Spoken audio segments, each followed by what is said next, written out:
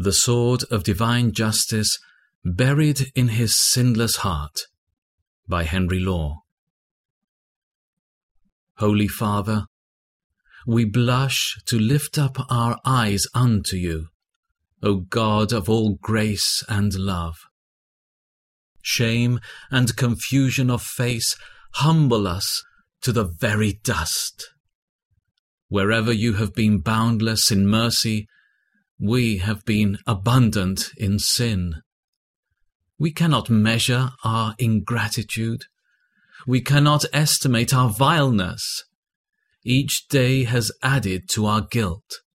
Each scene has witnessed our wicked hearts, our straying feet, and our offending tongues. What is there in heaven or in earth, above, around, without, or within, which condemns us not? The sun condemns us, which has seen our misdeeds. The darkness, too, which hides nothing from your all-penetrating eye. The cruel accuser justly accuses us.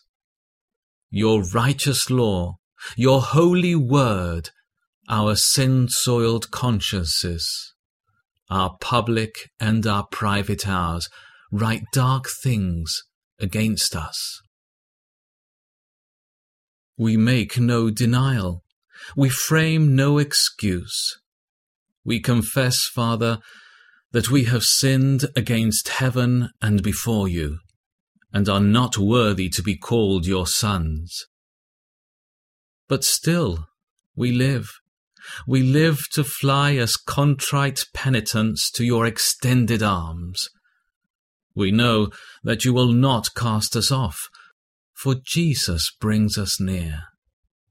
You will not condemn us, for your dear Son died in our place.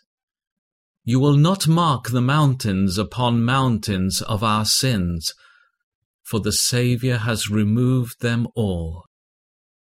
His precious blood has washed out every crimson stain. Christ's spotless robe of righteousness covers all our deformities. We put it on by the hand of faith, and we rejoice that we are lovely in his precious loveliness, and beauteous in his matchless beauty.